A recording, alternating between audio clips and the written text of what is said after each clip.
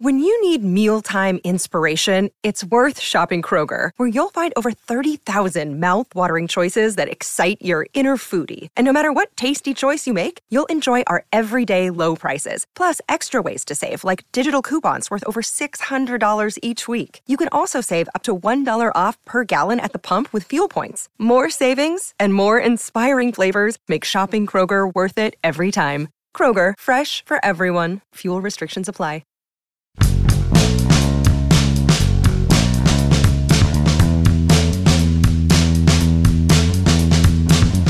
I like Travis Williams a lot. I respect Travis Williams a lot. This episode's going to be about Travis Williams and things that he needs to do a lot better. Good morning to you.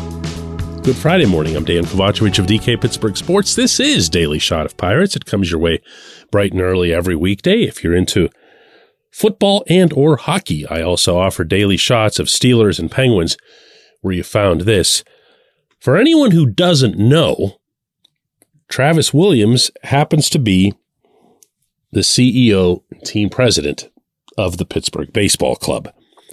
This is a significant position. It is not a ceremonial position, contrary to some popular mythology that everyone is just sitting there waiting for Bob Nutting to declare things from the clouds and they're just existing to do his bidding.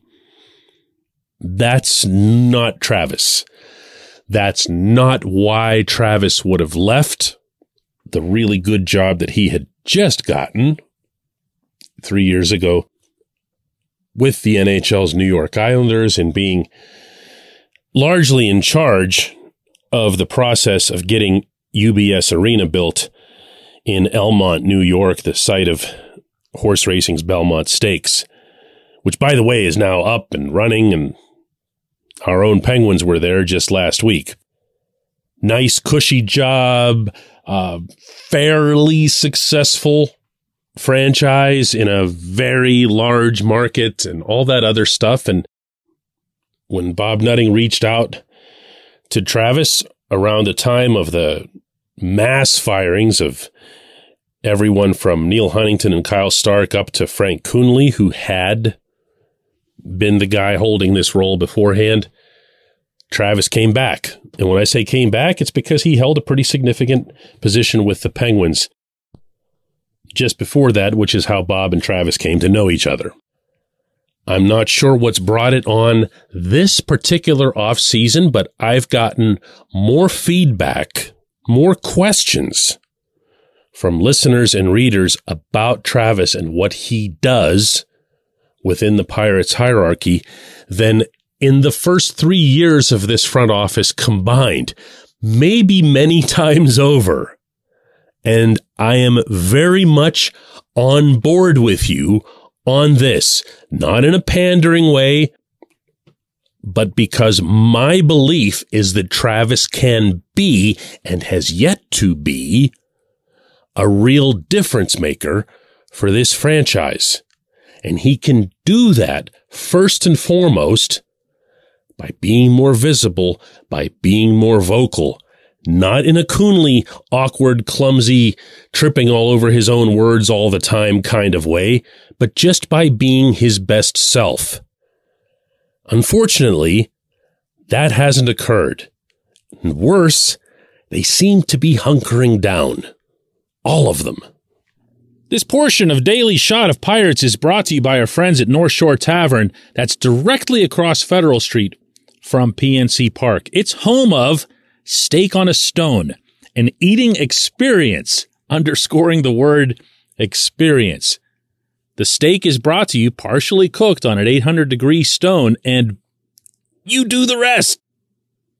It's a ton of fun, it's a great meal, and it's a baseball atmosphere like no other in Pittsburgh. North Shore Tavern, right across Federal Street from PNC Park.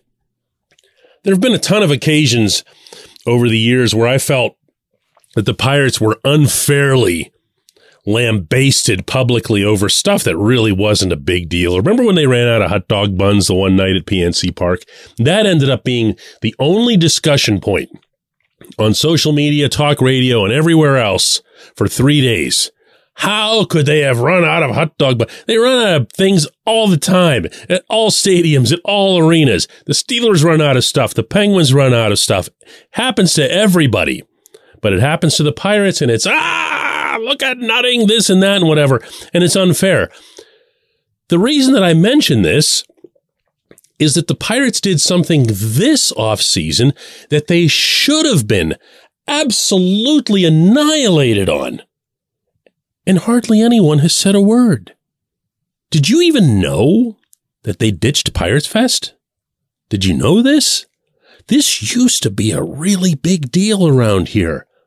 At one point, Pirates Fest, when it was at the Carnegie Science Center and really crammed in there, if you'll recall those events, the 3-day weekend saw 21,000 fans go through there. 21,000. It was so big that they had to move it to the David L. Lawrence Convention Center across the Allegheny River, which offered infinitely more space, but they packed that too. Half of the entire upper level of our pretty significantly sized convention center was jammed. And there were games and events and meet the coach and shake Clint Hurdle's hand and Q&As with the manager and the GM and whatever else.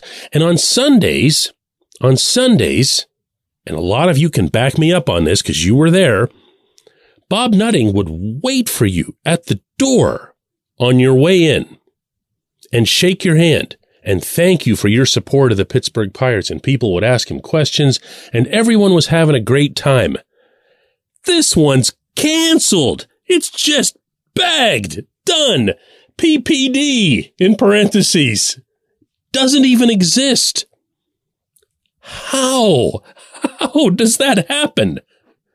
How do you go from the thing I just described a mere few years ago? And believe it or not, I'm not just talking about the playoff years. I'm talking about before the blackout game. This was a really big event, Pirates Fest. That's hunkering down in my eyes. That's hiding. And I not only don't respect that, I don't understand it. Are the Pirates waiting until they sign a bunch of guys and show that they mean business, and then they'll emerge and give everyone a great big told you so wag of the finger? Is that the outlook here? If so, that'd at least help explain why the only event they've had with their fans at all this off-season, and I'm not even mentioning all those wonderful caravan trips. Remember that? Where they'd go to all different parts of Pennsylvania, Ohio, West Virginia to make sure that they're drawing that bigger circumference of Pirates fans, kind of the way the St. Louis Cardinals have done for years in their market. Nothing. Zero. Zilch. What are you going to do? Wait until it gets like a little bit good and then come out and go, ha, ha, ha, we showed you losers. Now you have to buy tickets. I mean, I'm being ridiculous here, but that's what ends up happening. That's the way people end up thinking and talking about you when you're not showing your face or speaking your mind. Lots and lots of work ahead. And now there's work ahead just to reverse this kind of damage. When we come back, J1Q.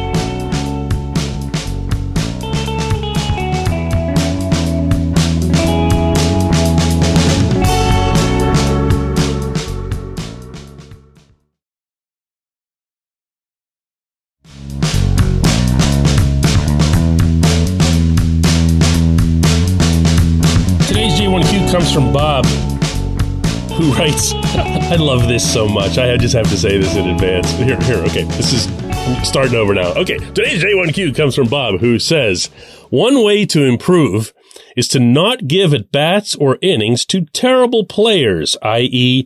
addition by subtraction.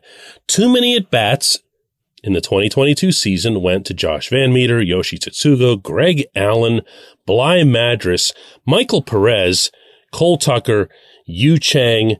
The starting pitching and bullpen depth should be much better also this coming season. A Jack Suwinski, Connor Joe platoon could limit Suwinski's at-bats against lefties, but there would be a big hole in the lineup regardless without Brian Reynolds. Bob, your point about the waiver guys, waiver dudes, whatever it was that I ended up calling them at the end of this past season. I think it was waiver dudes.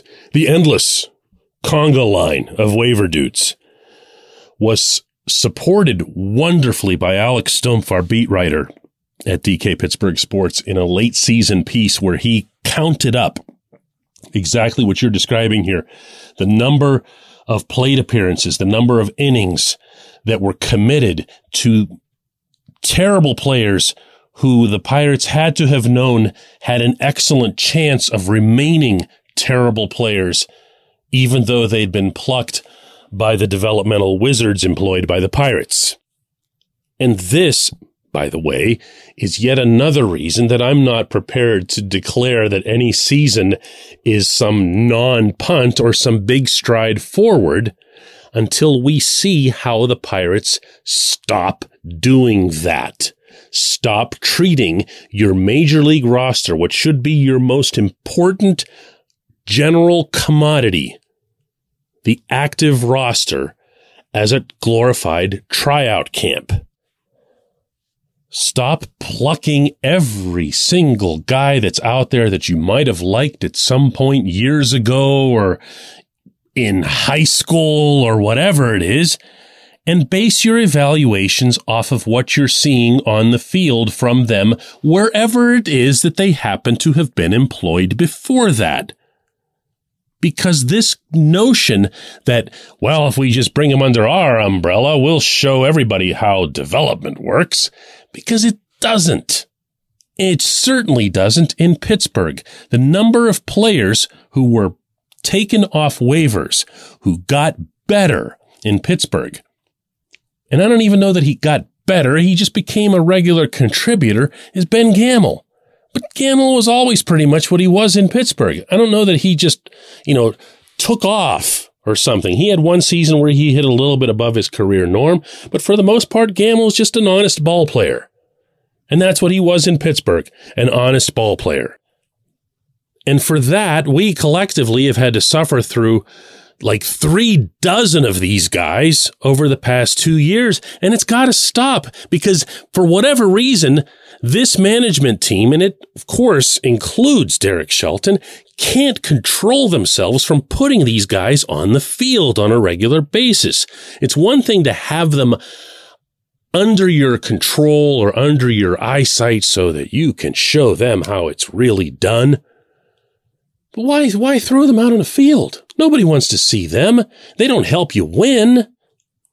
Does anyone really think this management team is done with that practice, with that specific practice? Speaking only for myself, I will believe that when I see it, and until then, the punter is lining up 15 yards behind the long snapper. I appreciate the question. I appreciate everyone listening to Daily Shot of Pirates. Let's do another one of these Monday.